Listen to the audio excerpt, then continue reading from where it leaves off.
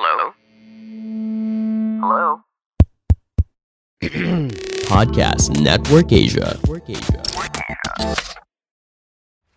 Hi, this is Michael Waits, and welcome back to the Asia Tech Podcast, where we deep dive into all things Asia and all things tech. Today, I'm joined by Oswald Yeo, a co-founder and the CEO of Glints. Oswald, thank you so much for coming on the show today. I really appreciate it. How are you doing? Hey, Michael. Good to talk to you today. Thanks for having me. It's my pleasure. Look, let's just jump right into this, and then I want to get a little bit of your background. But from your perspective, what do you think is the biggest trend in HR tech in Southeast Asia, and by definition, all of Asia? And how do you think it's shaping the labor market?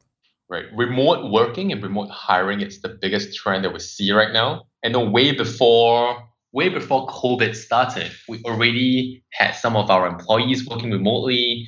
We already were helping some customers hiring the teams. But COVID has certainly accelerated this trend that really is sort of the new normal right now. Before COVID, most of our placements and matches were local hiring matches, Jakarta to Jakarta, Singapore to Singapore. But post-COVID, most of our placements and matches are cross-border remote hiring right now.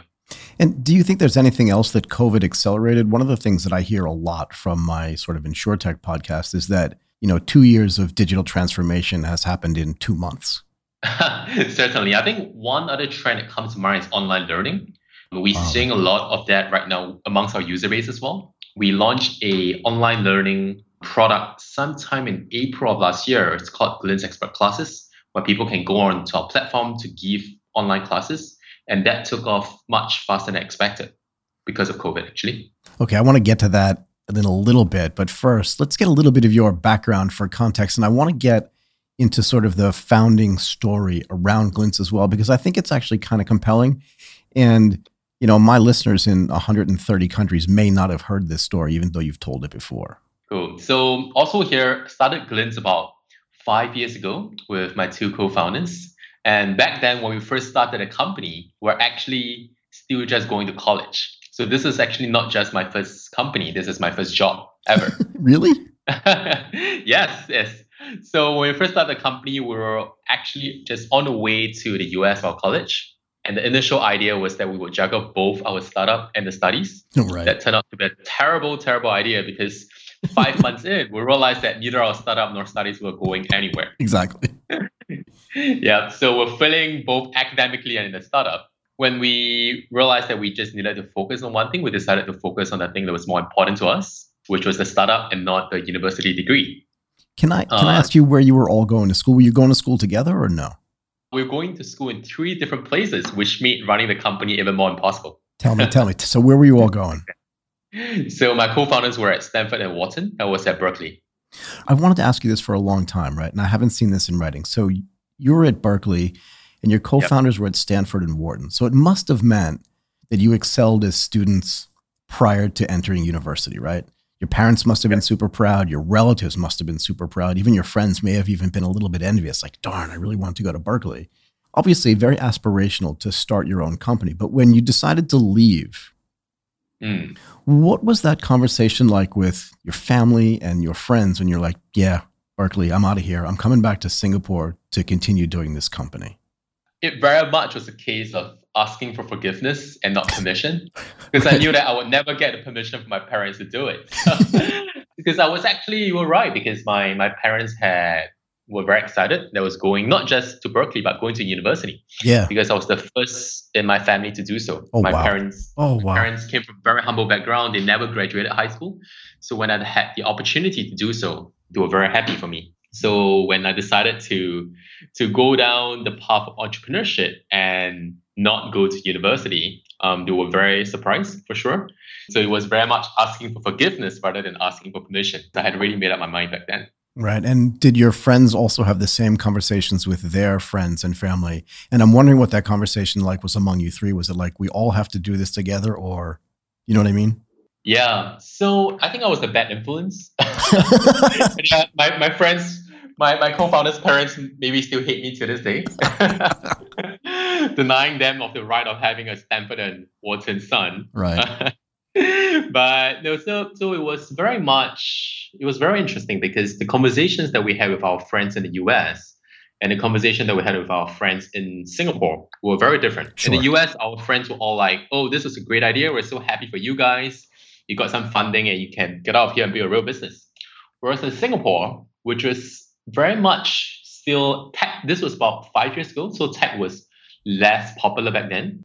So people didn't really know what startups were. They didn't know what VCs were. So all of our friends and family in Singapore reacted very differently from how our friends in the US did. They all thought that we were crazy. Right. Chinese New Year was certainly awkward because they thought that we were supposed to be gone for 4 years, like after 4 months.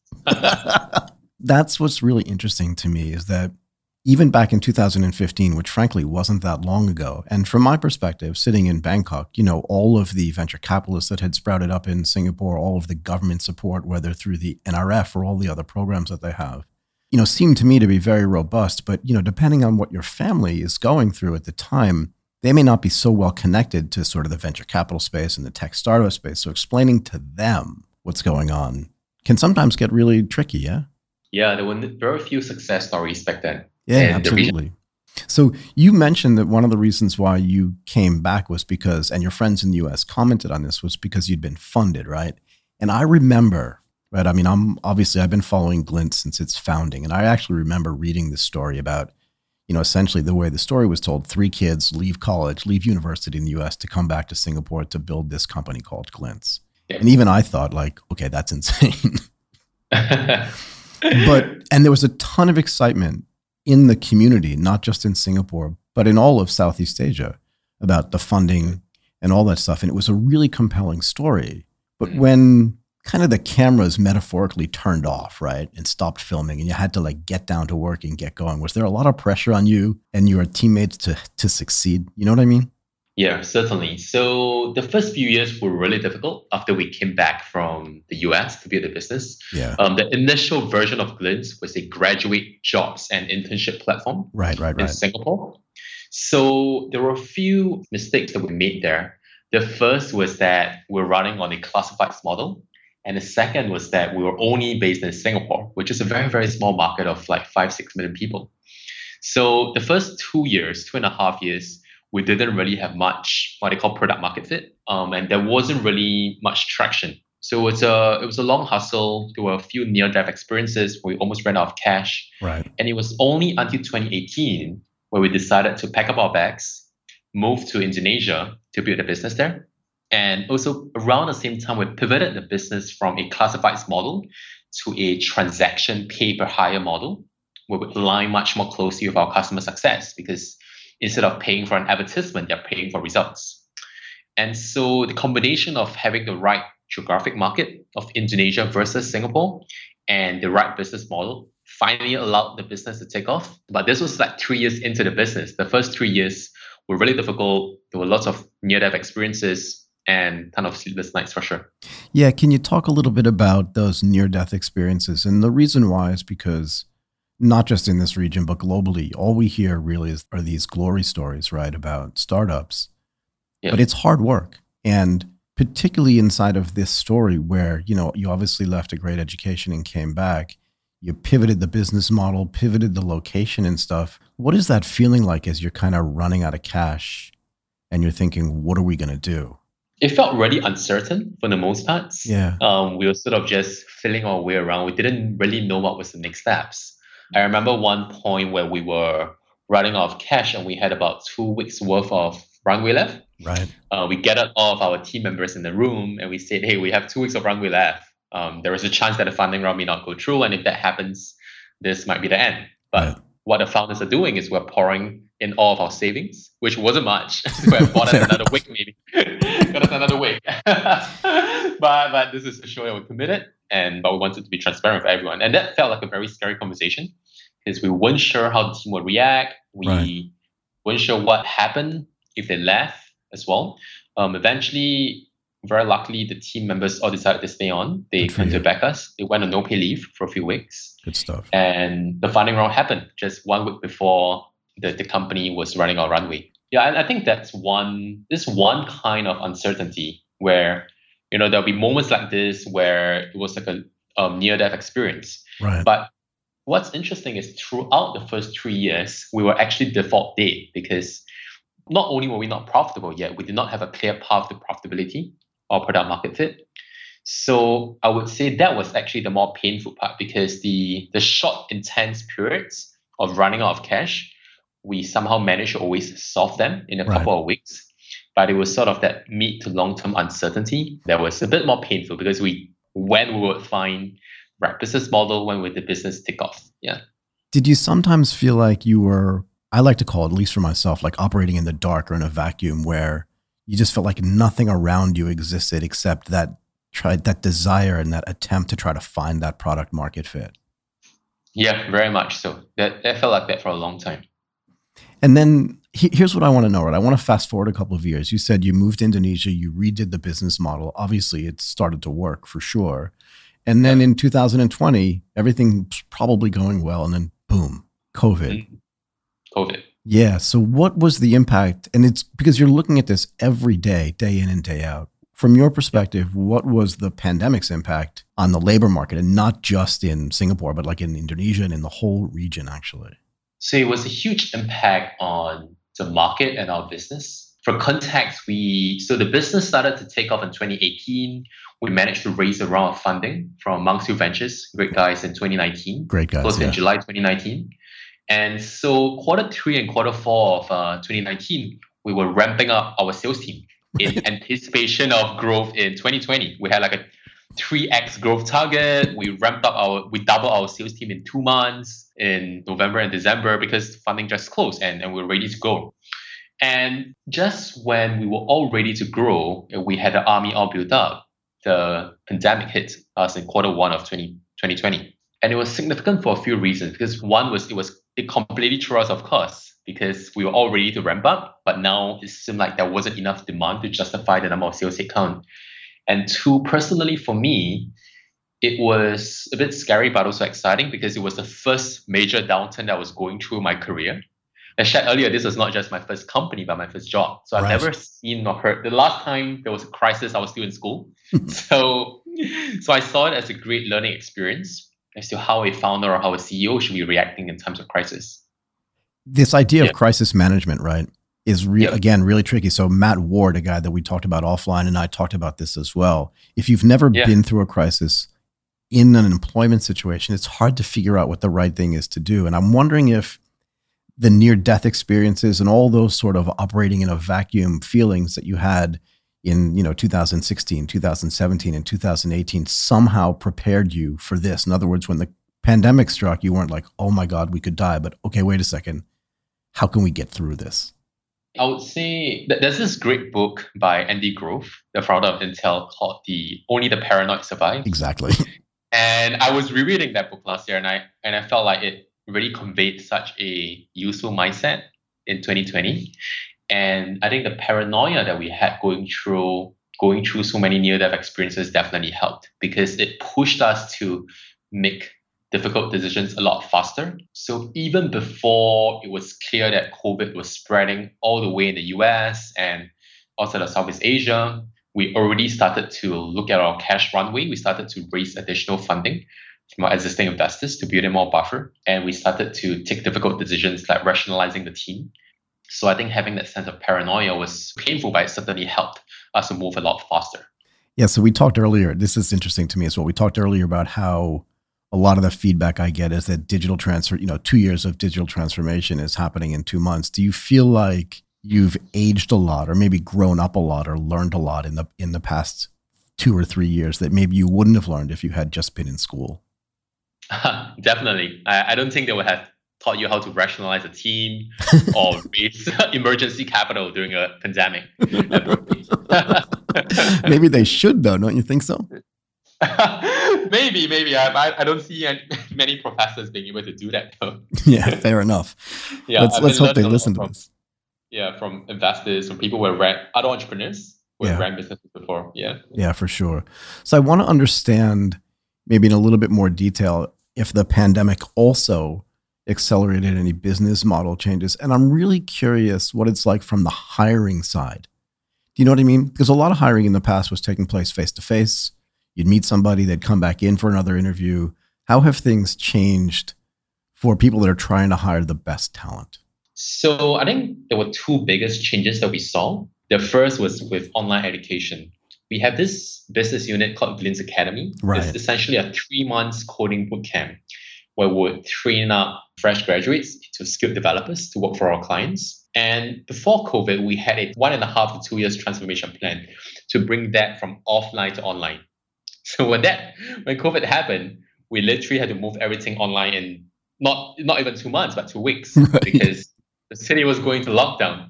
So that certainly accelerated our own transformation, but also the acceptance of our own users. Because before that, we would have many graduates or students who would not be so ready to pay for a online coding course.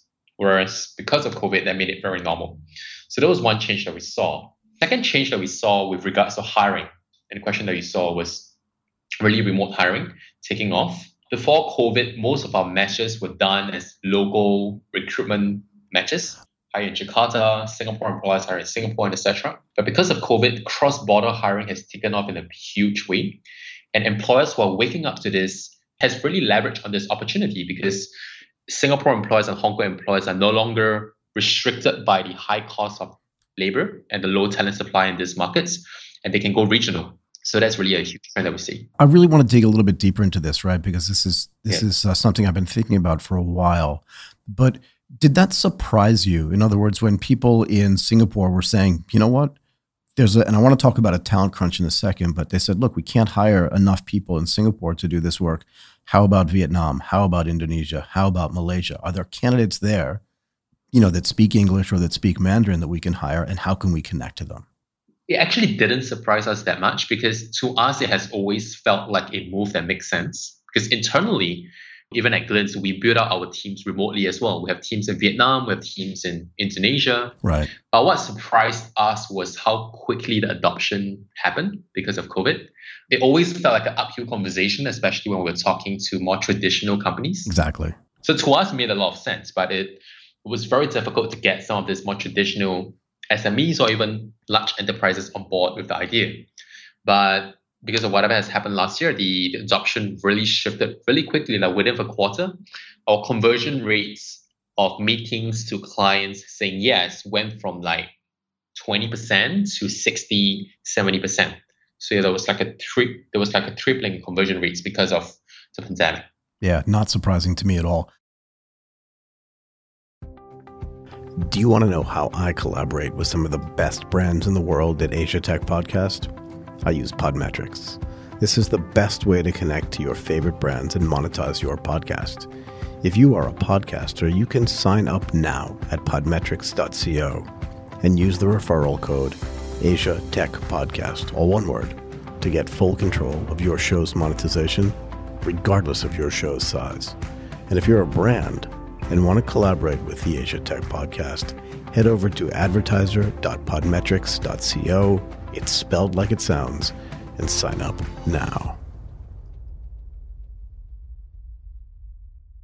I want to talk about this idea of what I call employment arbitrage. You know what arbitrage is, right?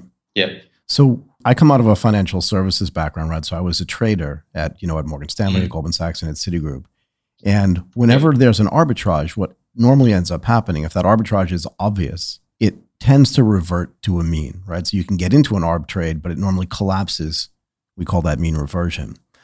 Are you seeing, or do you expect to see, a mean reversion in salaries? In other words, one of the reasons, I'm presuming, why a Singaporean company would hire somebody in Vietnam or in Indonesia or outside of Singapore is because of because it's less costly to do so.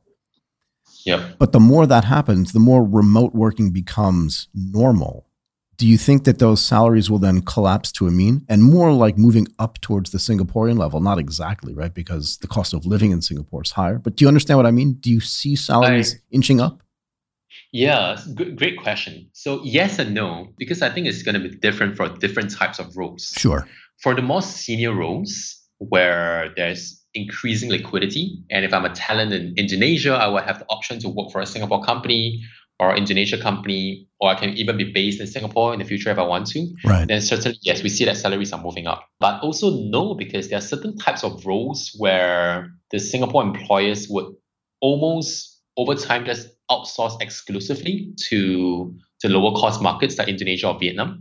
For example, the entry level developer roles or like QA development, for example. Got it. So over time, they just wouldn't want to pay $4,000 to $5,000 a month for a QA developer in general as well. So the market or the supply market for such junior roles would probably still be limited to these regional markets, especially as it becomes a norm. Yeah. And I think these two things go together, and tell me if I'm wrong.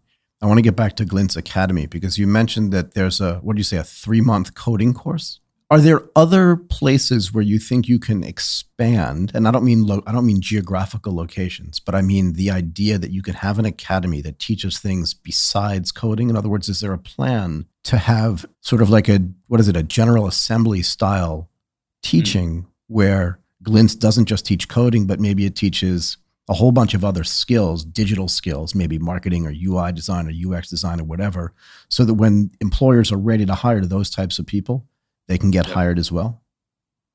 Yeah, certainly. So two other areas we're looking at are data science and digital marketing. Yeah. And the reason behind that is it's Glints Academy's mission is to help train in-demand talent, and meaning that we take a demand-led strategy. We look at what are the fields where there is the most demand by employers, and we're seeing that there's more and more demand for both data science talent as well as digital marketing talent. Yep. So the implication of that is that you're actually talking to, because it's a two-sided market, right? In a sense where you have people that want to get a job and people that want to hire people that want to be employed. So from the employer perspective, does that mean you're in relatively frequent contact with the employers and saying, what do you need? When will you need it? At what scale do you need it? And then how do you do your own data science around that data that you're gathering from them? So yes, we talk very frequently to employers. And because we are helping them to build up their remote teams, we know exactly which are the roles that are the hardest to fill. For example, they give us out of 10 roles, and we see that these 3 particular roles take very long to fill. Over time, consistently amongst different employers, we see that these are probably the roles that we should start building up supply for through Glints Academy. So that's how we do that. So quantitatively, we'll aggregate these signals across different employers. We see which are the roles that take the longest to fill, they have the highest latency, and that's why we see that there's a signal for that. The second is a bit more arbitrary, where it's just through qualitative conversations with our employers. Got it. We have hundreds of recruiters on the ground who will always be talking to them through this customer discovery interviews. And we get anecdotes or we get stories about which roles are the hardest to fill or what roles they anticipate hiring for in the next 6 to 12 months. And we try to map that against our own talent supply. And do you have your own data science team? And if you don't, do you think that that's something you're going to build out as well? Yeah, we do have our own data science team. It's a small team of about 3 to 4 data scientists right now. And it's a team that we're looking to grow ourselves to. Yeah, I mean, you're going to have to, because the longer you're around, the more data you're going to have. And the more data you have, you're going to have to clean the data, have the right ML ops in place, and all these other things that go around with data science. Yeah. Exactly. Yeah. So I'm curious about, you talked about data science, digital marketing. It sounds to me, and again, not just in this region, but globally, people are talking about this idea of like a gig worker. What role does that whole gig economy play for Glints and just kind of in shaping the future of work? We have heard a lot about the gig economy, and we see the benefits of that as well. But at Glints, we have a slightly different philosophy that might be more concerned, where we actually believe more in building permanent teams for our employers rather than helping them to hire short-term freelance workers. Got it. Because at Glints ourselves, we believe that we want to hire missionaries and not just mercenaries. Right. And it's much easier to do that when we recruit people who are joining us for the long term, who believe in the mission. And from an enterprise building perspective, it's easier to build a consistent values and culture when everyone's been there for a while. So internally, we have that view. And against our customers, that's what we are focused on as well, which is to help them build out permanent remote teams or permanent teams locally rather than this short-term gig economy workers. We think it's a great opportunity, but it's not an area that we're focused on right now. Missionaries, not mercenaries, I think is going to be the title of this episode, if that's okay with you. Very much so. It's just such a great phrase. In your mind, right? And also I'm asking by extension in your co-founders' minds as well.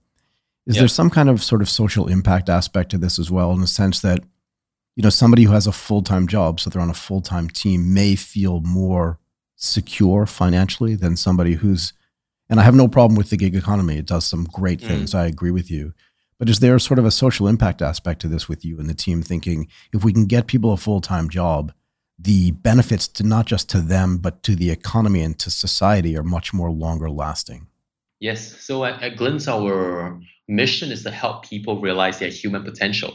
Yeah. And we believe part of that includes just making sure that their basic needs like insurance and healthcare benefits are taken care of before you can think about career progression and all. And that usually comes with a full-time contract rather than a short-term gig economy contract, especially in markets like Indonesia and Vietnam, where these are actually really, really important benefits for the employees. Yeah, I mean, I could not agree with you more. I mean, how much time I spend. I have an entire show on InsurTech. So I have check it out. Yeah. No, I have a show called the Asia InsurTech Podcast. We've done 100 and something episodes, and it's something that I think about in the context of any company that's building a platform, because as you know, insurance is a pooled thing. And the more people you have on your platform, the more you can offer them pooled insurance, even if they're unemployed, right? Like the problem today, you tell me what you think, is that insurance in most places is tied to your employer, which feels like a weird thing to me, because if you're unemployed, you're probably more likely to need insurance than if you are employed. Exactly. Yeah. Anyway, maybe that's a conversation for a different time, but you understand what I mean, right? Yeah. Interesting. It's a huge need, a huge pain point for a lot of people right now. I agree. Do you feel like, because again, you're so involved in this, do you feel like we're in this sort of massive structural transition period? I think about this a lot, like from the agrarian economy into the industrial economy, into the knowledge economy, into the service economy. I feel like we're going through something right now, particularly on the employment side. I'm not even sure what to call it. I hate calling it kind of the future of work, but do you feel like we're at this sort of inflection point? Yeah, it certainly is a phase shift. I'm not sure if it's as big a change as a sort of entire economy shifting, like from industrial to knowledge, but it certainly is a phase shift that we're seeing from how people are working and how people are hiring. Yeah, fair enough. I want to talk about the tech that's used to do this. When I was working in a corporate role, we never ever hired anybody without a bunch of face-to-face meetings. And I feel like hiring is this sort of viscerally personal thing. Do you know what I mean? Like really personal. Yeah, you got to get a sense and feel of the person. Yeah. So how do you leverage technology without completely removing that sort of visceral human feeling? It's really difficult. I think the fact that video communication is getting so much more reliable with Zoom and all really helps. Sure. So you don't have to sort of buffer and pause every 10 seconds. So that really helps. I remember just a few years ago, we were all still stuck in those just can you hear me type of conversation, right? Right. I mean, isn't the first thing you say in most calls, at least 5 years ago, can you hear me? Yeah, exactly. And throughout the call, actually. Exactly. Sorry, go ahead. I interrupted you. Now it works really well. So I think that helps. One thing that struck me, one thing that comes to mind is actually having live events. I actually attended this live event by this self-help guru called Tony Robbins a few months ago. Did you really? A Tony Robbins event? Yeah, he did a very impressive online event, and he would always have this massive conferences for thousands of people in person. Yeah, 4,000 or 5,000 people. He managed to pull off a very impressive online version of that. He booked out a whole studio offline. So it was like studio grade production quality. Wow. And everyone was sort of involved, and people were jumping around their living rooms and all. So I think there is a way to do it to make such online events engaging, but we'll see how things go in the next few years. Yeah, I'm really curious to see how telepresence, haptics, all these things that try to mimic a physical presence change the way these sort of video conferences go. I think that's still kind of in development, but if someone like Tony Robbins, who has maybe more resources to do this than most of us, can pull it off, it means that at some point that's going to drop to the bottom of the funnel and get to the rest of us, right? Yeah, it's gonna expand to the general public. Sure. Yeah, I'm trying to figure out how that's going to work, but I guess that's again for a future conversation. You mentioned earlier, I think it was in July of 2019. Again, tell me if I'm remembering correctly, but you were invested in by Monks Hill Ventures, yeah? Yeah, that's why we close around with Monks Hill. So again, a super, super great team. We don't have to spend a ton of time talking about them, but yeah, just a great team. Yeah. Great team. Yeah, I know them well. Anyway, you are also not just being invested by them, but you're collaborating with them. You do some research as well. Do you want to talk about that and what you expect the output of that to be, or what the output of that has been already? Yeah, so one project that we're working on right now that actually hasn't been publicly announced yet, but I think will be soon. So it's much about the right timing. It's a Southeast Asia tech talent compensation report, because a common pain point that we hear amongst founders and even investors is, how much should I be paying this person? Right, How great much question. how much should the CEO of a Series A tech startup be paid, or Series B tech startup be paid, right? The founders. So it has been a topic that's been pretty opaque over the past few years. There's not a lot of data on this publicly available. So what Monks and Glints are doing is we're pulling together our networks and data points, because Glints has over 30,000 employees in our database. Right. To just come up with a tech talent for Southeast Asia salary report, so that everyone will know what's the right price to reward their talents at. Yeah, I mean, the recruiters, at least in the financial services industry, do this at the end of every year, right? Whether it's the options group or, McKinsey or any of these companies that are involved in doing research around salaries, they'll actually publish a, 2020 salary summary kind of thing for investment banks, right? Yeah, exactly. Yeah, that's right. Yeah, so maybe at some point in the future, we can actually have either you or maybe somebody on your team or somebody from Monks Hill come on and talk about that as well once it gets released. Yeah, happy to. We'd love to share with your listeners. Yeah, that would be super cool. So is there anything else you want to mention, something that I haven't talked about that you think is important? I'd love to learn from your experiences, sort of seeing how things have changed in Thailand as well. That's where you're based right now, right? I am, yes. What do you want to know? Ask me anything. Just in particular on the hiring market, this industry we're interested in, of course. It's how have you seen things change in Thailand? So it's a really good question. And let's go back to March 15th or March 18th of last year, where we went into lockdown. I didn't leave my apartment literally except to go to the end of the street to buy food at a Family Mart for 3 months, right? So I literally sat in an apartment, tried to get all my work done from March 18th until the end of June. But and I wasn't the only one, right? I don't remember if it was mandated or if just people were scared, right? So what that did was it really impacted the virus's ability to spread in Thailand. And you know this, right? People in Asia are used to wearing masks. Yeah. And nobody complained about it. So if you were on the BTS or if you did get into a taxi after that, everybody was wearing a mask. Nobody was moaning about it. And people did keep their distance. And it was a really great environment. Yeah. And what that means is that there was very little impact going forward after June and July on regular life. Is that fair? So like I'm sitting in my office right now in True Digital Park, and it's now more full than actually it was at the beginning of last year. Wow, really? Yeah, but people still wear their masks when I'm in an office, but when I leave my office, I put my mask on. When people use the men's room, the ladies' room, they use their masks as well. And in the building here, everyone uses their mask when they go downstairs to get food and stuff. But it appears to me that because of that, hiring has it's subsided for sure between, let's say, March and September. But in Thailand, and again, this is something that most people don't know, because internet connectivity here is ubiquitous, it means that remote teams have been possible for a while now. So I'm sitting again in True Digital Park. I have 400 megabits of internet speed up and down. And a lot of the teams that have been built, so if you listen to an interview that I did 2 years ago or a year and a half ago with one of the best funded companies in Thailand, they have offices in London, Portugal, and in Texas, and they've had remote teams around that forever. So I think that people here have been kind of used to that. Yes, the remote work culture has been very common in Thailand even before 2020, right? Yeah, it was definitely happening before. Obviously, COVID accelerated that. Like I said earlier, it just accelerated a whole bunch of things, but I think people were comfortable with it.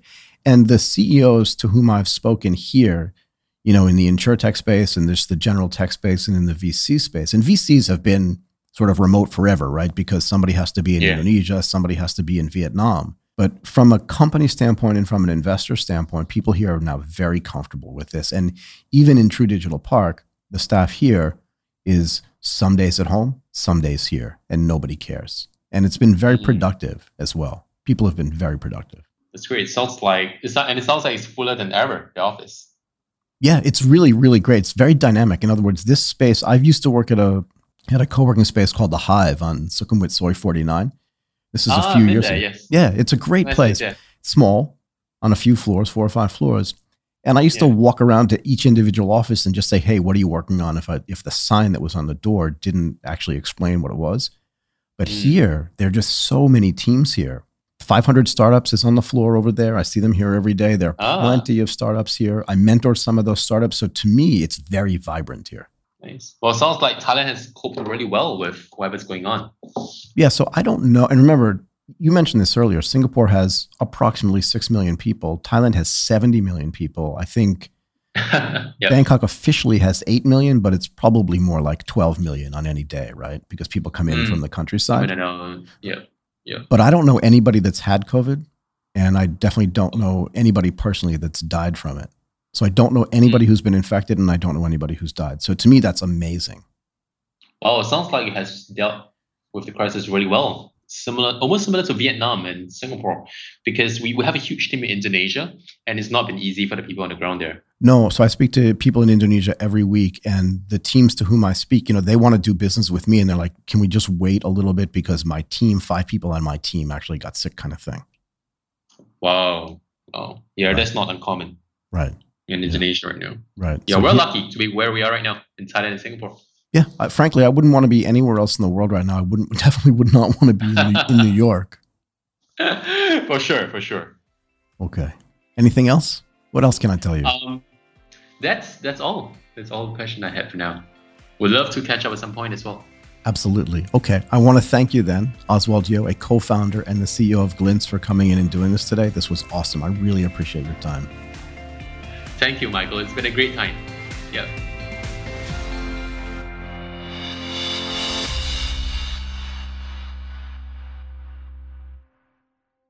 The views and opinions expressed by the podcast creators, hosts, and guests do not necessarily reflect the official policy and position of Podcast Network Asia. Any content provided by the people on the podcast are of their own opinion and are not intended to malign any religion, ethnic group, club, organization, company, individual, or anyone or anything.